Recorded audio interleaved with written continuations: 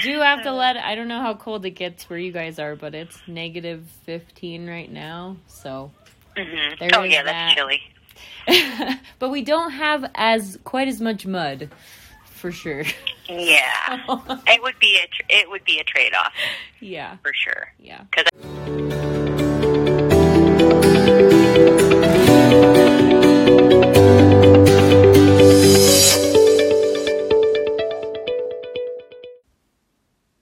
Hi, I'm BJ with Taste of the Wind, based out of Centennial, Wyoming. We're in the southeast corner of the state, and we raise locally and ethically grown pork, lamb, chicken, and eggs. And we work with a bunch of other local producers to offer a plethora of different products that are also locally and ethically raised.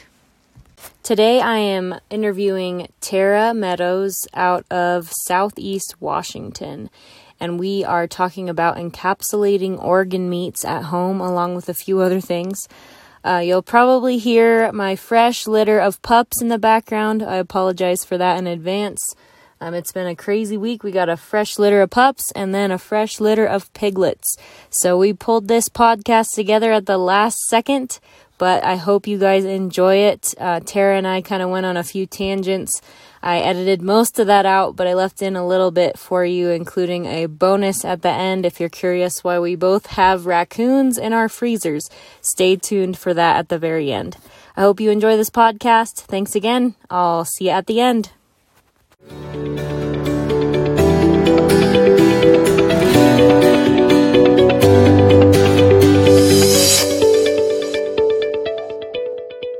I definitely pay way more attention to grass than I ever thought I would. Yeah. Oh my God, what here?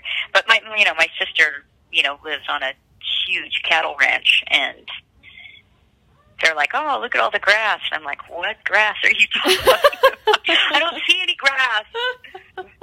Yeah, but they raise cattle on it, so yeah. Well, people send cattle from all over the country to graze here because we have what people call the hard grasses of the high plains out here. So it doesn't look like much, but they must pack a punch. It's really full of nutrition. Ours is just water. It's like iceberg lettuce. I do know in the spring, like when the water content is super high, like, you have to just kind of watch your sheep because they can get the runs. Oh, which it doesn't really bother them too much for the most part, but people will say, "Oh, well, it's spring, there's not a lot of nutrients and the grass is waterlogged." So wow. I know it's totally different. So maybe you're right. Maybe your grass is just dry. A little goes a long way. It's like these capsules that we're talking about. Yeah, totally. Dried up and put in a small package. Yep. Nutrient dense. Kind of give us a rundown more specifically of where you're from and where you live and your homestead. I grew up on a small farm in Eagle Creek, Oregon. I think we had about 10 acres. And now, with my husband and our 3 kids, I live on 5 acres in Southwest Washington. It's not really a big farm. I would call it a tiny farm or a homestead. We have Icelandic sheep and meat rabbits and egg chickens and ducks, and occasionally I'll do some meat birds, but really we kind of focus a little bit more on ruminant meat. We'll buy a whole cow from my uncle raises cattle, so not very far from us. Awesome. And my husband hunts a lot. What species does your husband hunt? Oh gosh, anything and everything. Although he doesn't do a lot of fowl hunting. He's thought about it, but mostly deer and elk, antelope. Hunted some antelope recently. Is it pretty accessible out there? He's kind of gone all over. Yeah, he'll hunt here in Washington, and I think he's done some hunting in Oregon. He did do a hunt in Wyoming. I think they were hunting antelope over there. Don't quote me on that though, because I get lost with. I'm like, where are you going? I'm gonna go hunt this. Okay. Like, bring me back to Oregon. That's what I'll usually say. Which now his friends are kind of used to. I even was like, what? How come you're like? Because it depends on the hunt, whether or not they can pack out the bones too. Okay. I mean, it depends on the weather. It depends on where they are. Yeah. Like whether that's feasible for them. I'm like, you're leaving the bones. So I'll get real. It's like, honey, I can't ask the guys to pack out all the bones that many miles. I'm like, well, fine. Just bring me the organs then, I guess. But sometimes he'll bring them for me, and that's always nice. That's funny. My husband rolls his eyes at me when I get something. We hunt too, and I'll get something down, and I want to save everything. And he's like, "Really, really? You want the eyeballs? You want the tongue? You want the hooves?" Yeah. I'm like, "Yes, I want all of this." We only get to do this once a year. Well, it's really. I mean, it's all very nutrient dense. Oh yeah, and it's super usable. Yeah. And probably some of the purest meat you're going to find. So. Yeah, definitely. No, I'm with you. I think I have hooves, and I've got a couple pig heads in my freezer. Yeah. Just weird odds and ends that he rolls his eyes. You told me that you have 3 kids. Yes. Are they all for the farming deal and the organ meats and all that stuff, or is it a little more hesitant with them? Well, I mean, it depends on the kid. We have a much older son who just kind of, he'll roll his eyes at me a little bit, and, oh, Mom, you and your weird brews and things that you're making. But he would eat.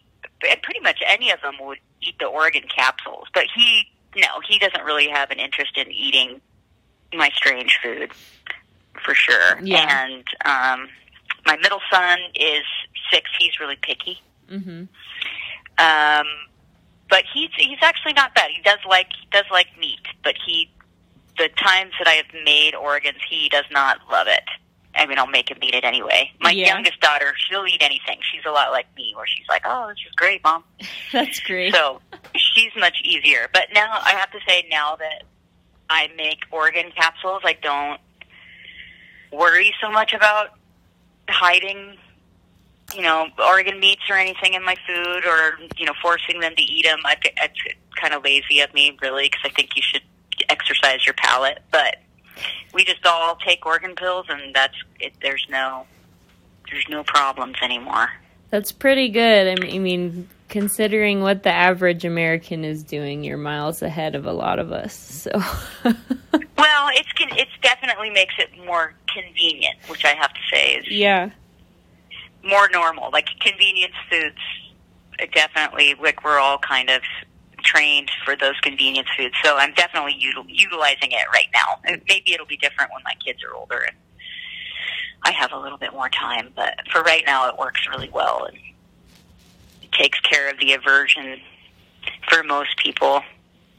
Yeah, I think that's what a lot of our customers struggle with, is just they didn't grow up eating things like liver, so the taste and the texture are really hard to get past for some folks. And something like a capsule would totally eliminate the need to try to get past that. So, no, for sure.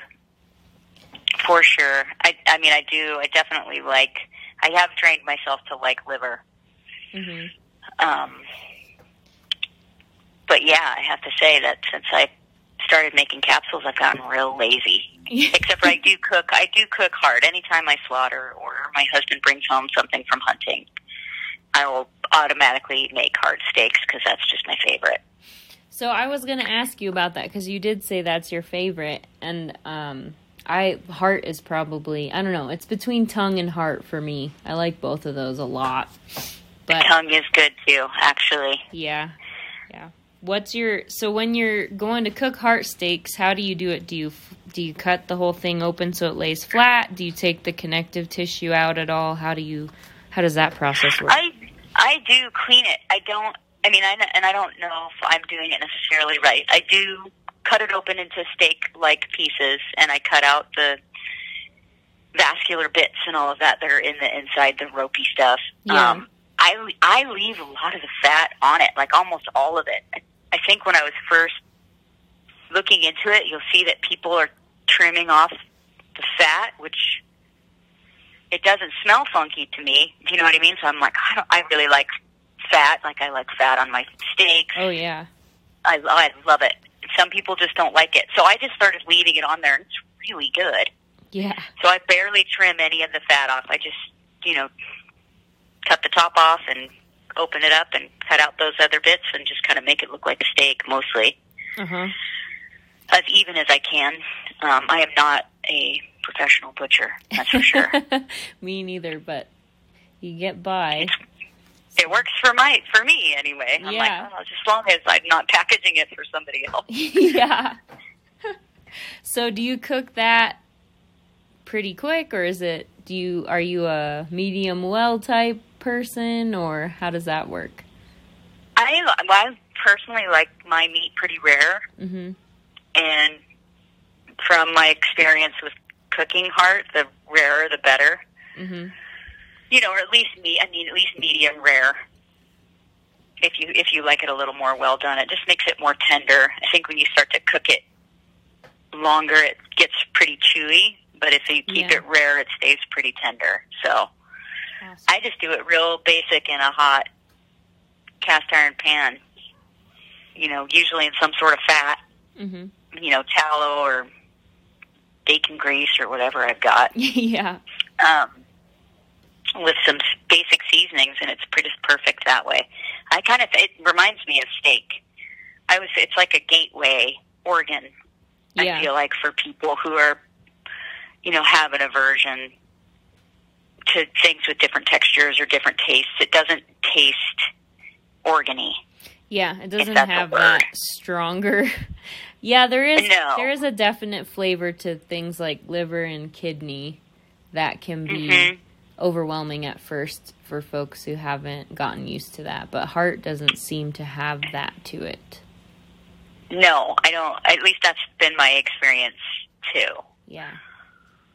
Are there any any animals that you guys harvest where you're hesitant to eat the organs? I know some folks are concerned about eating organs from older animals or animals exposed to different things.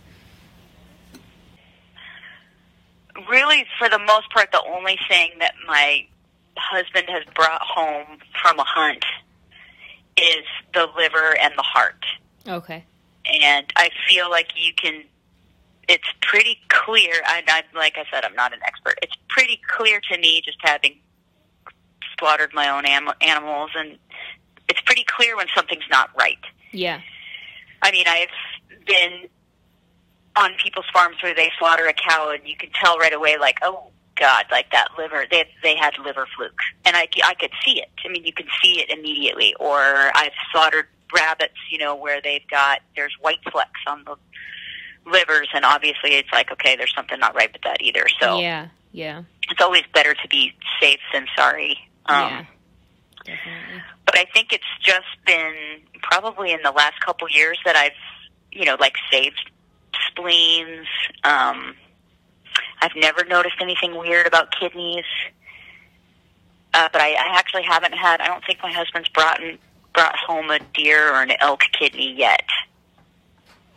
So it's also kind of hard because sometimes they'll go in pairs, and so you'll have a couple guys who are gutting and skinning and cleaning, and they know to save care of the heart and the liver, but they're not, unless you really know what to look for, and they don't really know, where's the spleen, where's the kidneys, so I don't think that they're necessarily thinking. So I haven't really seen a whole bunch of wild organs. Most of the ones where I've gotten really extensive are just from my own farm animals or from meeting the slaughter truck on another farm. Sometimes I'll go do that. Yeah. If we're either purchasing a whole animal, if I have a farmer friend who I know that they're going to be doing slaughtering and nobody wants any of the organs, I'll just show up and meet the slaughter truck and dig through the guts that way. That's great that they'll let you do that.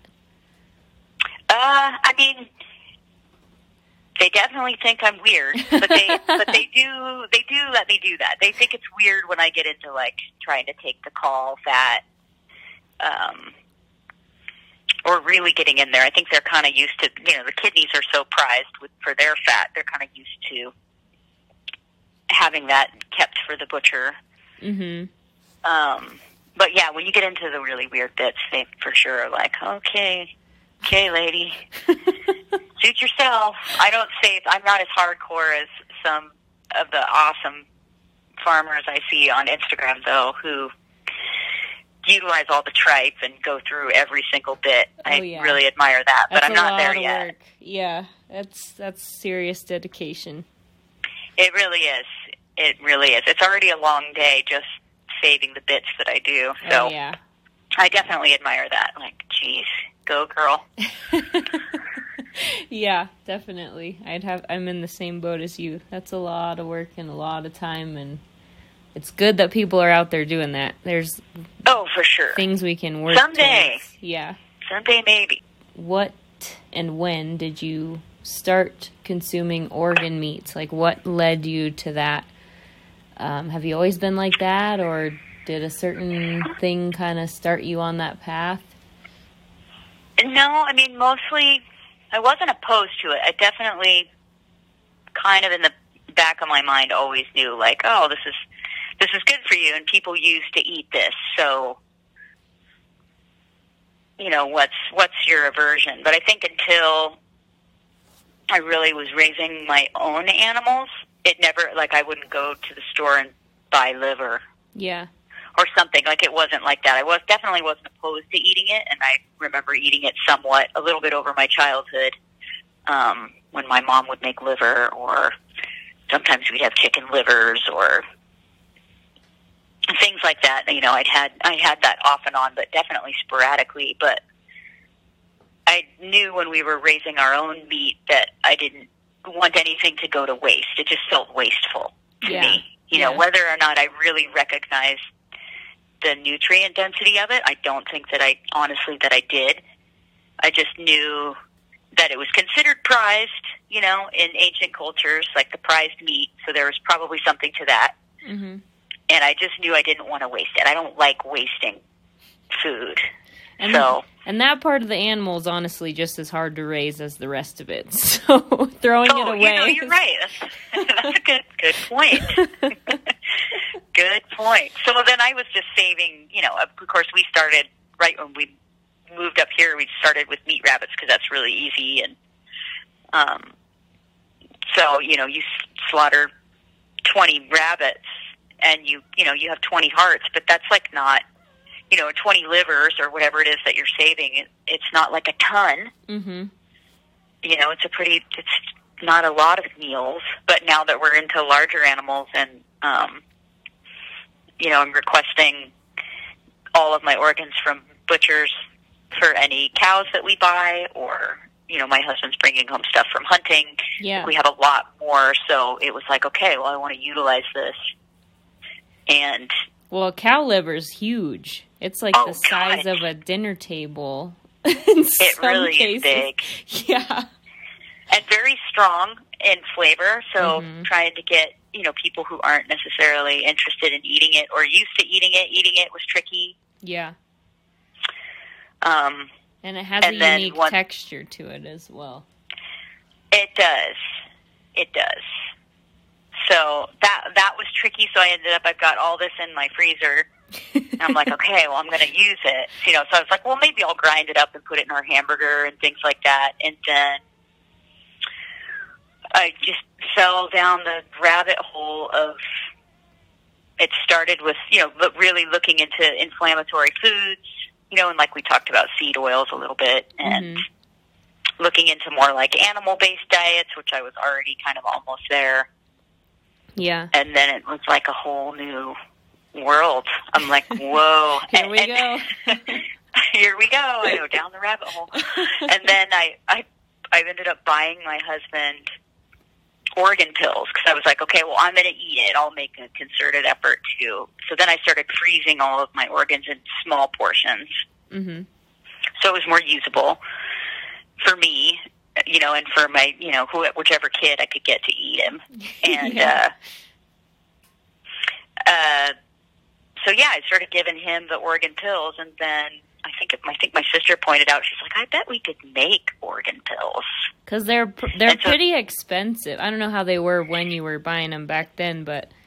Oh, it was only a few years ago, so not, expensive. Yeah. I think when we started, it was, I paid, I think one of the companies I was buying from, it was like $48 for a bottle of beef organs, like a blend.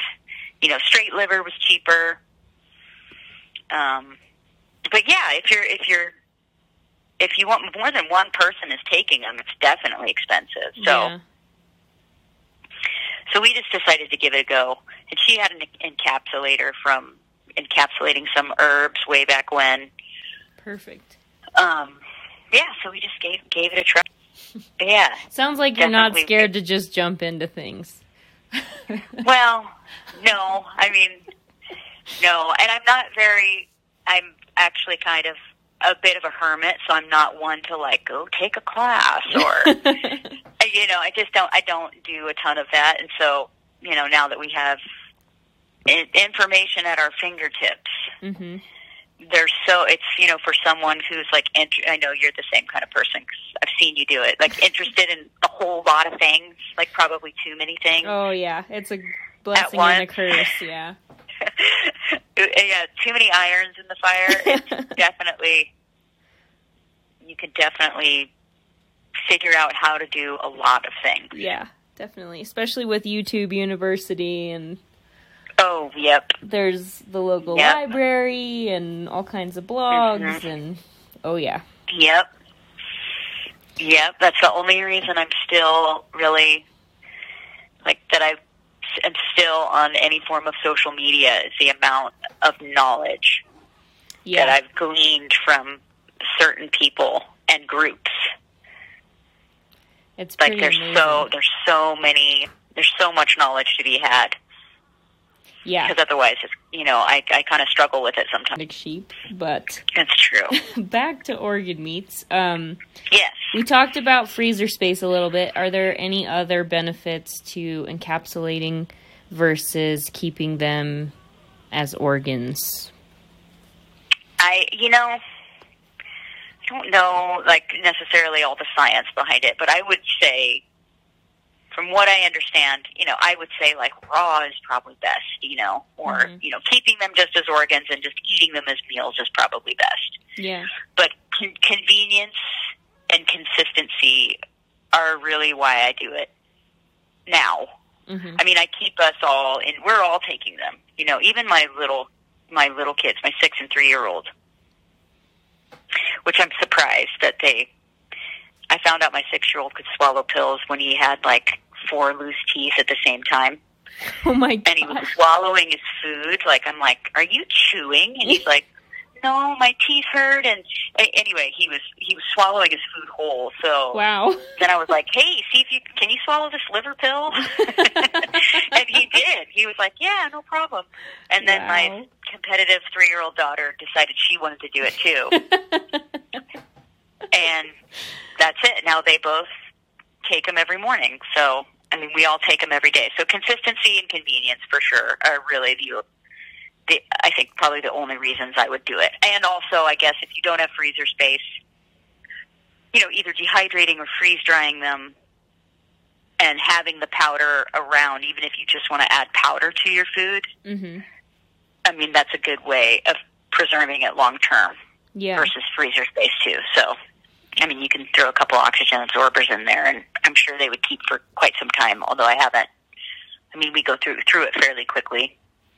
Yeah. Well, so how do you decide how much to take every day? Honestly,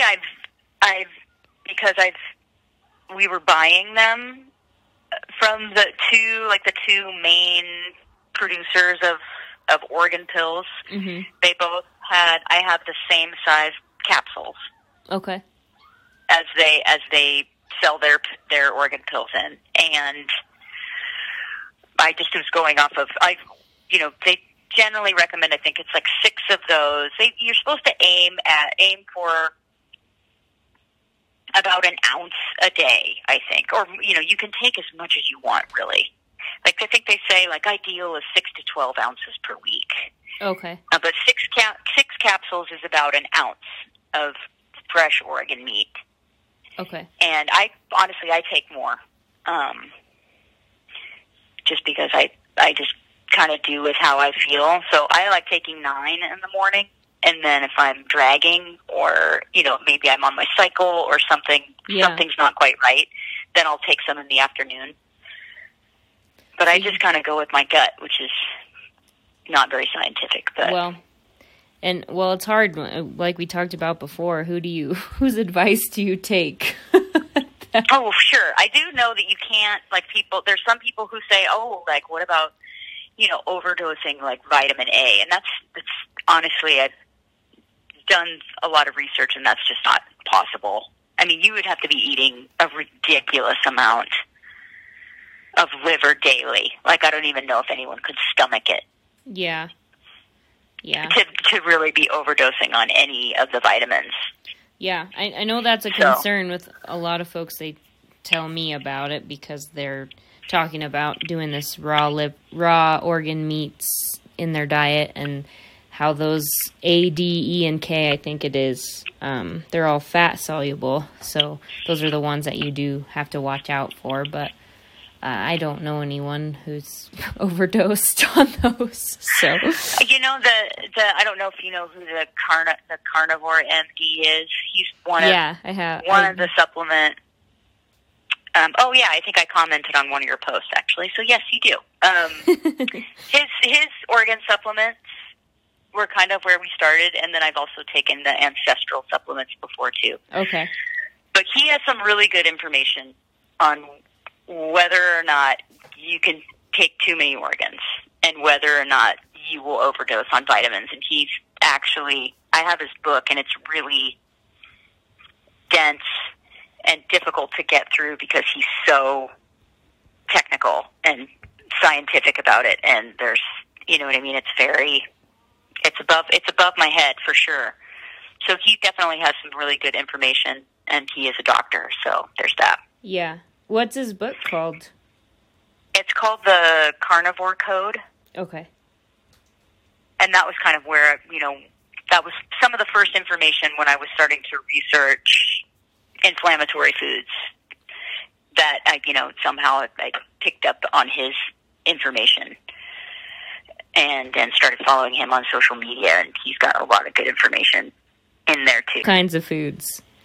So. Well, something to think about, and one of the reasons why I started looking into it was I have a lot of sisters, but I have a sister who was diagnosed with Hashimoto's, which is an autoimmune thyroid disease. One of my aunts actually has that. Okay, so what they're recommending now for that particular ailment is the autoimmune protocol. Do you know what that is? I think I have a little bit of an idea, but it'd be good to go through that. Well, so basically, and my sister is one that is a lot like me, like we're pretty health conscious, and, no grains, doing all the things that we thought to be true for your diet and being healthy, definitely no processed foods, all of those kinds of things, no sugar. But when she told me she was she's like, well, so I'm going to try out this, autoimmune protocol and this special diet. I'm like, what? How more special? Yeah. Can you make your diet? You know what I mean? I'm thinking like, so what is it? So she gave me a list of the foods that she was not allowed to eat because they're inflammatory. And that's when I started researching inflammatory foods. And then, yes, it's really, really difficult to wrap your mind around because you are literally being told that the healthy things that you thought were healthy are not healthy. And I have to say that after, and I was pretty healthy before, after cutting those things out, I do notice a really big difference. What kind of things do you notice? Oh, probably some body aches and pains, so it's like general inflammation, brain fog, although you probably still can't tell sometimes because I am pretty distractible. But I just felt better, and I've noticed a bigger difference in my husband because he's got terrible knees. Oh, yeah. Just an overall more healthful feeling. I know that it sounds vague, but it's significant at the same time. Like it's sort of a subtle thing, but then suddenly you're like, wait a minute, I actually do feel a hell of a lot better. So things like energy level and joint function. Yeah, for sure. Interesting. For sure. Oh, probably my immunity too. I mean, it's not that we don't get sick, but recovery seems to be a lot quicker. Yeah. Just overall vitality for sure. And you can tell too, like some of the foods, this sounds really weird, but sometimes the food that we eat, like you really feel like it's feeding you. Like it feels so good to eat. Oh yeah. I know that feeling. You know what I'm talking about? Like, and it's usually steak for me and fat. Like that's usually what gets me every time. Yeah. Like, God, this is so good. Or like a good bone broth. You can feel, it's almost like you can feel the nourishment. I think that there's definitely something to that. It's like a buzz in your stomach. Like your stomach's like, heck yes, thank you. Like, thank you. Oh my God. You're feeding me finally. And I ate a lot of meat before, but I think the most significant thing I changed was vegetables. Yeah. It sounds really weird. I started paying attention to how I felt and what I wanted to eat, and I literally never wanted salad again. Wow. Once I figured out that it was kind of inflammatory. And it's not that I wouldn't. I still like arugula. Like, if I want to have a salad, I'll have one, but it's pretty rare that I even feel like one. Wow. I like squash a lot. That's really low inflammatory. Mm-hmm. I do eat vegetables, but generally they're cooked, which changes the chemicals that are in them. Yeah. And fat. I eat a lot of fat. Like, people think that I should be really fat. I'm like, well, actually. And my husband's like, honey, you got to stop talking. People just think you're crazy. I'm like, all right, well, I'll stop telling them to well, eat I don't fat know. and stop eating vegetables. It's funny because that's true. People think, well, fat makes you fat, but it's not, it doesn't compute. If you look at the people around you, it doesn't compute. It doesn't, no. But that's almost something that, especially since, like we were talking about at the beginning, like it's so, as far as like food and nutrition goes, the people that are supposed to know the most about our health are giving us the wrong information. Like the food pyramid, and we all know how that started. I don't think it was any sort of nutritional studies. Yeah, and even my plate now is built around food stamps rather than what we need to eat to get the proper nutrition. So it's tough when that's the basis for food suggestions, it's like, well, how do we use that? That's not food. Yeah, that's really difficult. Yeah, it's you're definitely swimming upstream. You know what I mean? If you have to deal with that, or if you're, dealing with recommendations from people who say they know. Yeah, and then there's the feeling of just feeling sick all the time, even though you're doing all the supposedly right things, and you just feel awful, and you're like, what do? I don't get it. I'm doing all the right things, and I just feel like crap. So it's true. Yeah. Eat fat and meat. Yeah. Well, ever since we have, in the wintertime, that's really all we can get a hold of locally is root vegetables, meat, fat, and we have a little bit of eggs in the winter time. And my gosh, the difference. They talk about how with the change of seasons and the change of sunlight and all kinds of things, your body's needs change and the digestibility of certain things changes. So I've been experimenting with that kind of thing too. But I think there are a lot of factors. It's not that simple. So no, I'm sure it has to do with where you are. I know definitely some of the people I admire most nutritionally eat pretty seasonally. Yeah. Which I do somewhat, of course, but probably not as much as I could. Well, I mean, if what you're doing works, it works. Yeah, I mean, it does for the most part. I mean, we're also in a more temperate, so I actually do have eggs year round. Oh, nice.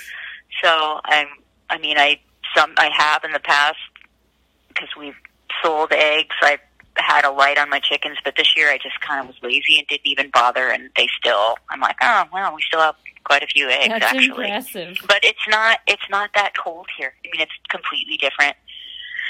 Yeah. So I imagine that climate would, and also light would play, because I know that up north, you have less daylight for sure. Yeah. That affects a lot of things, especially when you're raising livestock. Yep. Well, it affects people too, Yeah. So we've kind of talked about all kinds of things with these organ meats and supplementing them and encapsulating them, but we haven't really gone through the process in detail. Would you mind explaining how it works? Sure. I mean, this is just information that I picked up basically via Google or some other search engine. So I mean, the first step is I started out with a dehydrator, which are pretty reasonable. And my dehydrator was super cheap. It's like one of those white round ones. Yeah. I know that there's some fancier ones. My sister, the first batch we did was on her dehydrator, and it was quite a bit bigger than mine. And so we were able to fit a lot more. But it's basically slicing, cleaning like you normally would, cleaning the organs, trimming off the fat. I mean, trimming the fat, which is one of the things that it's hard to encapsulate the fat because the fat doesn't really dry and it doesn't freeze dry. So whether you're using a dehydrator or a freeze dryer, I definitely trim the fat off the heart and the kidneys. But it's basically slicing and laying it out in your dehydrator racks or your freeze dryer and just drying the moisture out of it. I think most dehydrators have a temperature that you're supposed to use meat at, and you just make sure that it's bone dry, basically. And you can tell. I mean, it snaps. When you break it apart, you can tell when there's no moisture content. So after you prep your organs and you get them all dried, I think it took a couple days. Okay. Then you grind it up. So, and you can use whatever grinder you have. If you've got a blender or a food processor or you could probably even use a coffee grinder, although that would take a long time. Yeah. But you basically just grind it into a powder. Okay. And then you encapsulate it. Which it's not really a machine. I should send you a picture of it. Okay. The best you're going to do, from my research, is they've encapsulators that make 100 pills at a time.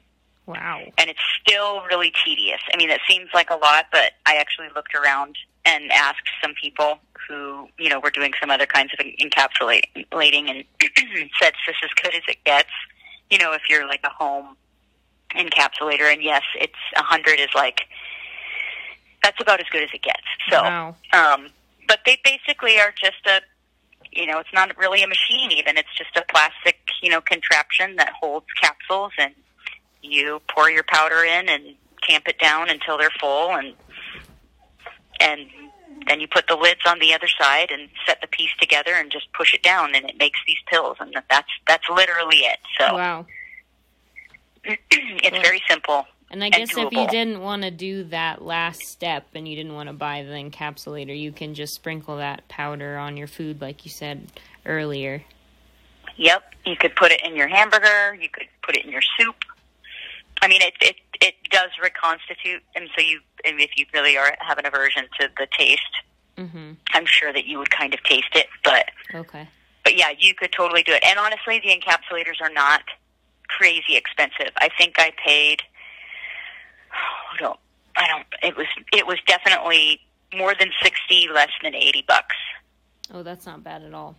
Considering that would encapsulator. That would be 2 bottles, not even 2 bottles of those pills. Yeah, I mean, you pay for it. I mean, you pay for if you already have a dehydrator, then you pay for buying capsules and just a couple times, of making a full bottle. So it's pretty doable, and the gelatin capsules are not that hard to find. And awesome. I think I buy 5,000 at a time. Wow. Which sounds like a lot, but you go through, I mean, you'd be surprised at. Well, if you're taking 9 a day. Yeah, well, if you buy a bottle, it's 100 of anything. It's pretty much 180 capsules of any vitamin. Mm-hmm. For the most part, that's the standard bottle size, I think. Okay. I mean, I think some of them have 300 or whatever, but for the organ pills, for sure, they pretty much sell them in 180 bottles of 180 capsules at a time. So awesome. Which is 6 capsules a day is a month's worth. Oh yeah. So one question I do have about that process: I've tried to make organ meat jerky before in a dehydrator, and when I did that. I did one batch in the dehydrator and one batch at the lowest temp my oven would go, but by golly, it made the whole house smell like liver for days. Is there a way to get around that? No. I can see that being a turn off for some people. I'm so sorry, but no. I mean, the if you have a big dehydrator, which mine is kind of small. Uh-huh. My sister's was large, so when we did a batch on hers, it definitely made enough powder that we both didn't have to do it again for quite a while. But when I did do it again, my son came in and was, now he's 19, but he's like, "Oh my God, Mom, are you seriously doing that again?" And I said, "I'm going to put it," I kept it in the laundry room, which helped because our laundry room is also our mud room, so. It wasn't in the main part of the house, but yeah, it definitely makes, if you're using a dehydrator, it makes your whole house smell like liver, unfortunately. Yeah, that's just part of it. Yeah, but I think they've kind of gotten used to. Yeah.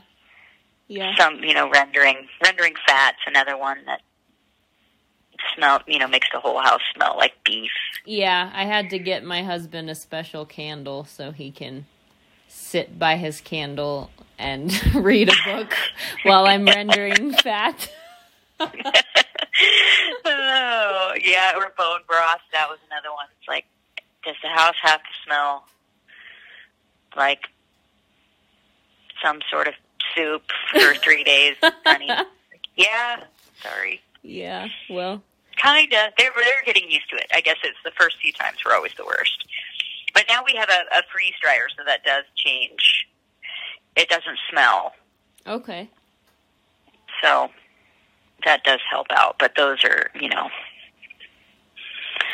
a more expensive piece of equipment. Yeah, so you're going to want to be freeze drying more than just your organ meat. Oh, yeah. Point. I mean, that was number one for me, but we had, been, dreamed of one for probably the last 10 years or so. So it was something that we had wanted, but I have to say I was the most excited about organs. Yeah. Out of anything. And it's probably what I use it for the most. I've seen some really cool stuff with those. People have done soups that reconstitute really well, and that would be neat because freezer space is a really limiting factor. So No, it is, for sure. I actually haven't. I've done eggs. Okay. Like scrambled raw eggs. I've done raw eggs. We've only had the freeze dryer for, I guess since the beginning of last summer. Okay. So it was right during fruit season, so I did tons of fruit. That's great. Eggs, and then I've done just organs. Yeah. And I've actually had so many people ask me to do candy, which is really hard for me. I'm like, I don't want to do candy on my freeze dryer. Apparently it's a thing, so. How does that, without asking you, it's way too much information, what kind of candy are they talking about? Anything. It's like a huge thing. I have no idea, because to me, I'm like, okay, like freeze dry. You get a freeze dryer, like you're freeze drying food for long-term storage. Yeah. To free up your space in your freezer, right? And you want to freeze dry food for emergencies. So, like, what kind of food do you want to freeze dry? For me, it's like, okay, well, the stuff with the most nutrition in it, right? Yeah. Well, there's a huge portion of the freeze dryer population, because there's groups for that literally all they do is candy. And they sell it. It just seems like, to me, it was like, kind of like not an abomination, maybe that's not the right word, but I was really horrified. Do you have any tips for people just starting into preserving organ meats in this way? No, I would say just go for it mostly, especially if you already have a dehydrator. Like, that part's pretty easy. I do freeze. Oh, here's the other thing. If you're worried about raw organs, freeze them. Freeze them first for 3 weeks, and that handles any sort of parasite load that you may have missed. Mm-hmm. Is there a certain temperature raw that you're supposed to? I don't know. I would have to look. It's my understanding, and I was told this years ago, because I'm a big sushi fan. Mm-hmm. And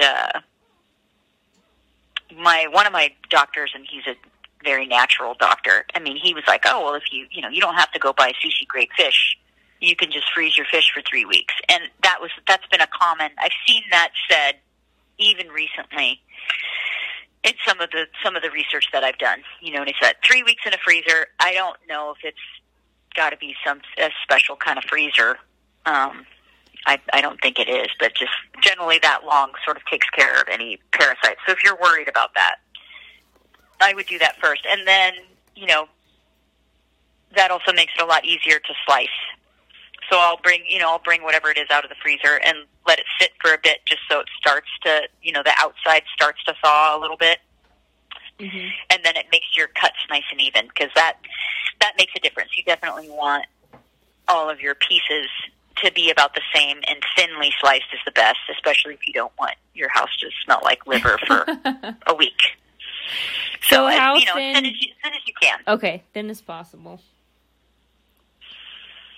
Awesome. So, and that would be, I would say just try it. It's really not as hard as it sounds. And to me, at least for our family, it's really, really worth the effort. And, I've definitely got friends turned on to them too that way. And nobody that I've ever seen either purchase organ pills or have me make them for, if I'm giving them to friends, has ever said that it didn't make them feel better. Yeah. It's always made a difference. So. Wow. I think it's worth it. It's definitely time consuming. So there's that. The encapsulating part is slightly tedious, but yeah, it's totally doable. Yeah. So if you have the time. Yeah. And you really don't want to make a pan of liver and onions, which a lot of people don't. It's true. It's a big turnoff for a lot of people, but I think most of it is that it's been cooked incorrectly. Yeah, definitely. Because nothing I don't beats think my mother's ever going to listen to this, but she was terrible at making liver and onions when I was a kid. It was awful. But when I think about it, it was cooked to death. Yeah. I think that rare seems to be a theme. Like, don't overcook it. Mm-hmm. Because when you do it right, it's like the closest thing I can come up with in my mind is pork belly. That's crispy on the outside and like just melts like butter on the inside. That texture, holy moly, it's so good. And then once you've had it a couple times, you start craving it because it's so good for you. You do. It's awesome. I definitely believe that your body comes to recognize what is good. Oh yeah. Sometimes it doesn't recognize it right away. Yeah. But it does, but it does. You're right. It does start to crave it. And our system for craving things has been so screwed with. I don't know if you've read the book called the Dorito Effect, but it's a fantastic. No, but oh my gosh, it's so creepy how it's I know what you're talking about. Yeah, I can imagine the colors and the tastes and the textures have been manipulated so much because of profit, and companies want to make something. Well, that's all by design. They make it so that you want to eat more of it. But then and until you like break the chains, you don't realize that your cravings are broken. Yeah, but then there's things like when you need selenium, your body goes for things that are yellow because in nature, things that are yellow tend to concentrate selenium.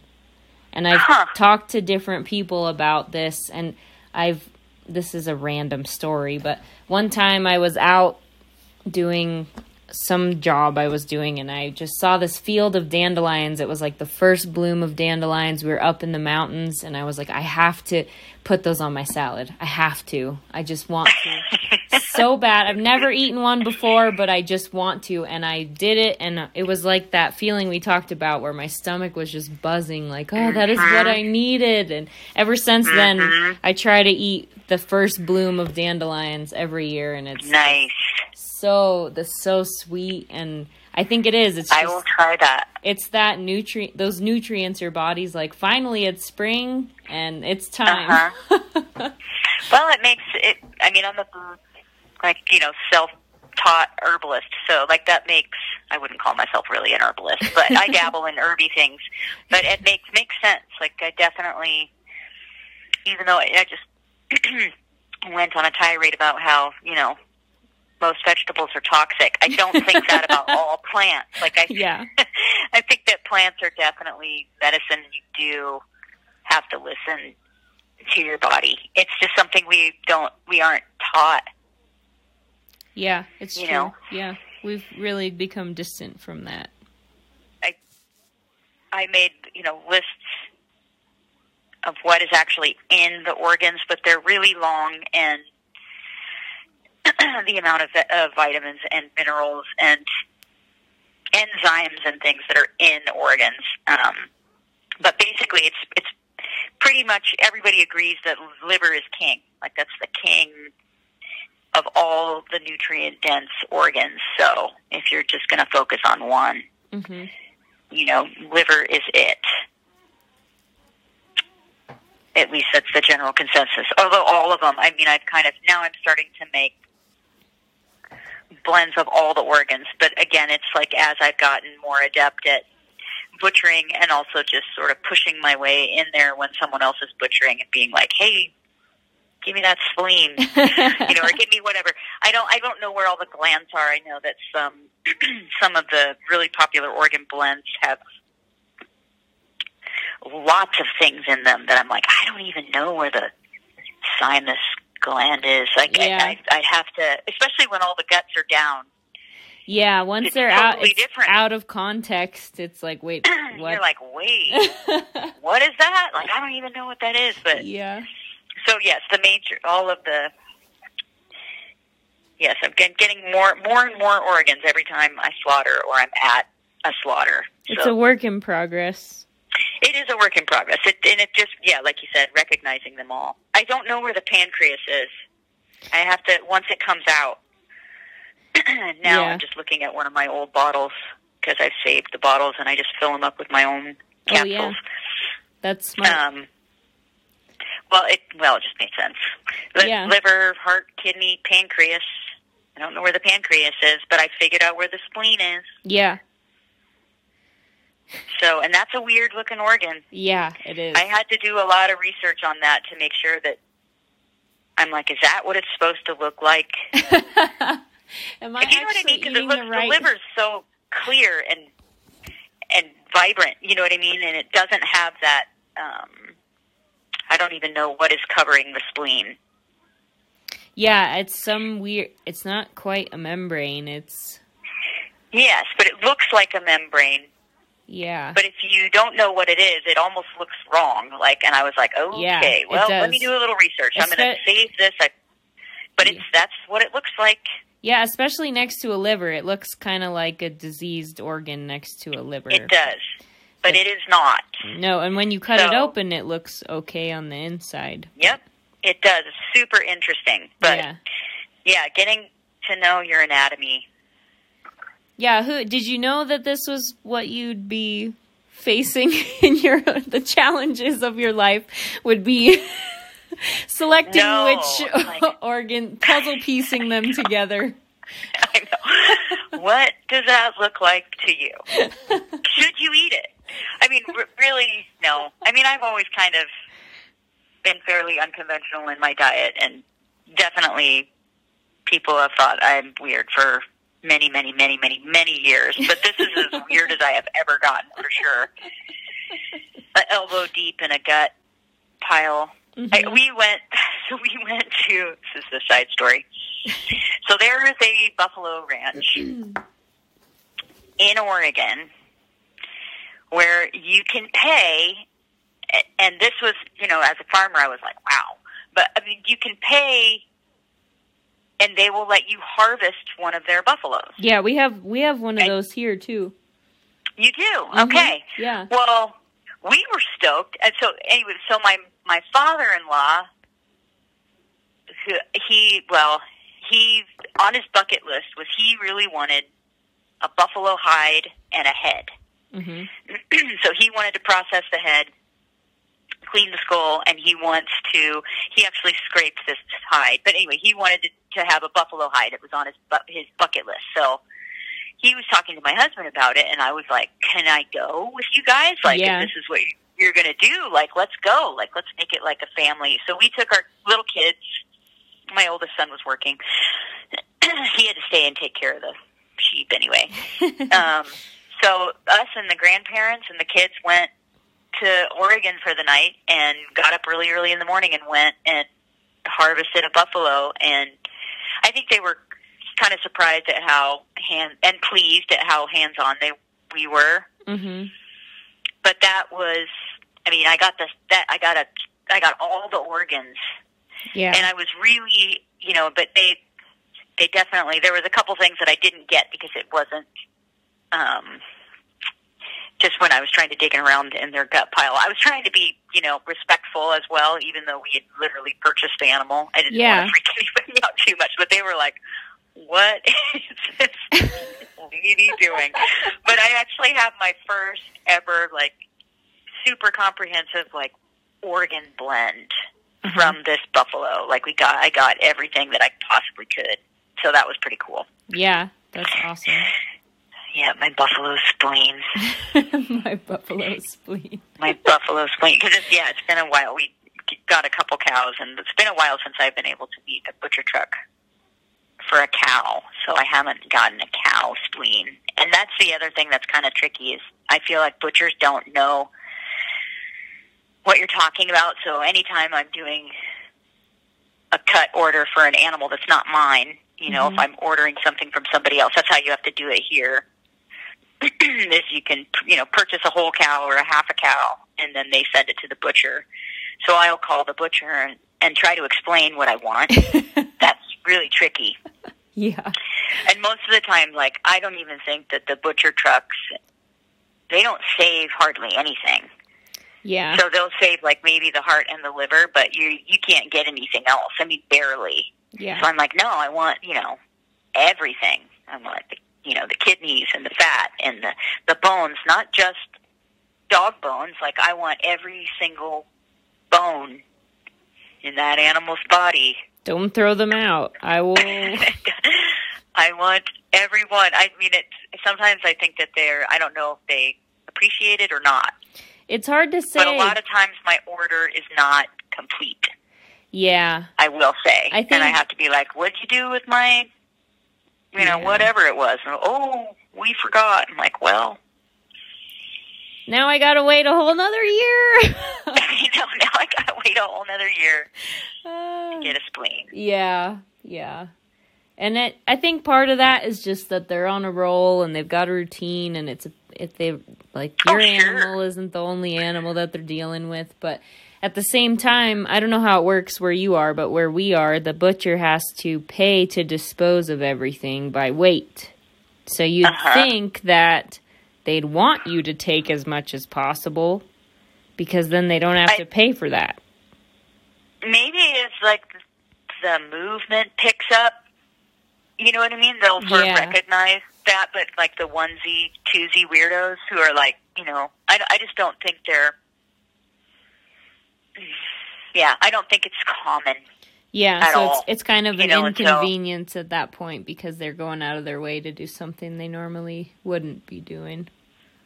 Yeah, my brother-in-law just got a job as a kill truck driver. Oh, yeah. In Prineville, Oregon, and he was talking to his wife about, like, the amount, just like, wow, like, just the stuff that they have to throw away or that they do throw away.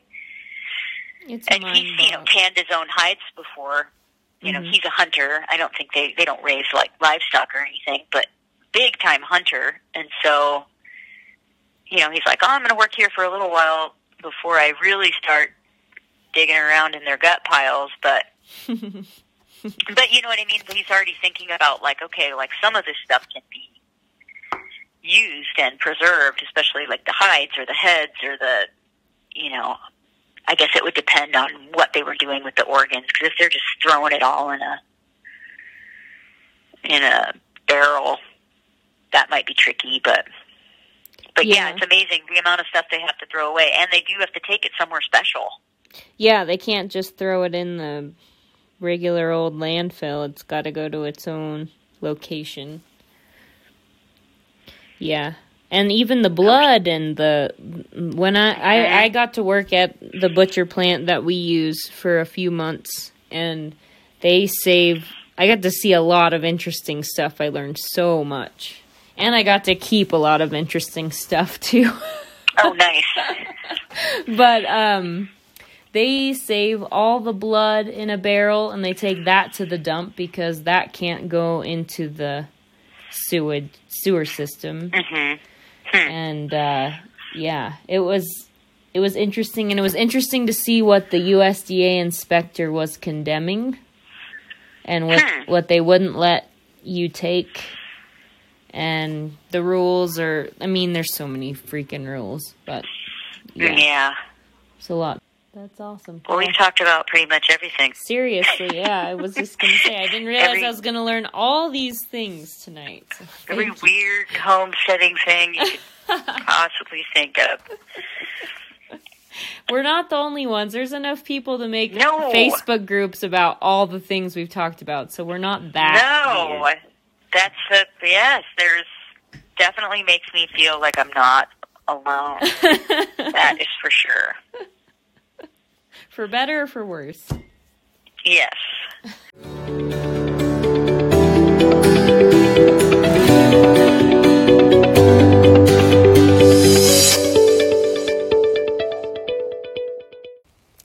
If you want to see or learn more about Tara Meadows, you can look her up on Instagram. Her handle is at Tara Isaac Meadows, and she has great pictures of her family and her sheep and her farm.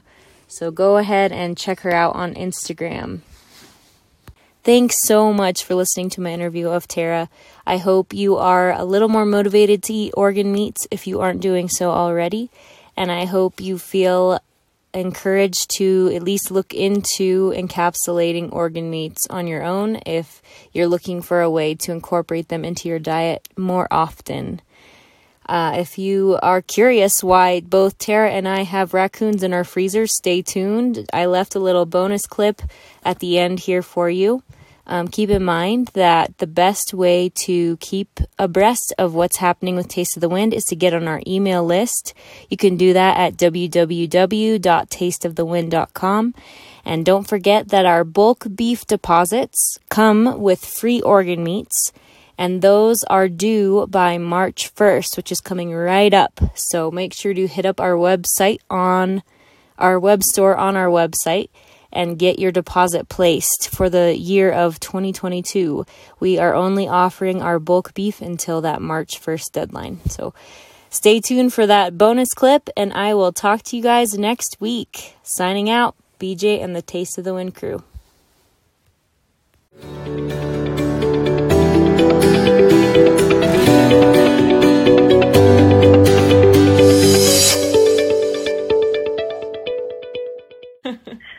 Yeah, I think in my yuck freezer I have a raccoon and some heads and a hide right now that I hope to get to before spring. So you just have the raccoon hide, or do you have the meat? No, actually, my neighbor trapped one that was killing his chickens, and he's like, I don't have time to skin this. Do you want it? And it was a big one, and I said, yes, of course I want that. So I took it home, and it wasn't that chilly out, and so I didn't have time to skin it, so I just stuck the whole thing in there. Nice. I asked because we just trapped a raccoon. Oh, wow. That was killed a couple chickens, and then all was quiet for a while, and then it got a couple of my ducks. Oh, man. And so we ended up trapping it, and I was super excited. Yeah. And I was going to, skin it, and I'm going to practice skinning the head out. Yeah. And I will eat anything. So, I was even thinking of, what if the meat's good? Maybe I'll eat raccoon. Is that weird? I was going to do some research. It was literally like Grandpa Raccoon. Oh, he was fat, but he was the oldest raccoon. I kind of felt bad for him. He had broken teeth. He had half a tail. Wow. I still skinned him out, and that was really good practice. And I did save the hide because there's a patch that I think that I could use. Oh my gosh. But he was really old, so I was like, I don't think I'm going to eat this guy. He's pretty, well, I'm glad you got some last meals in, old boy. Yeah. Because he was old. Oh my.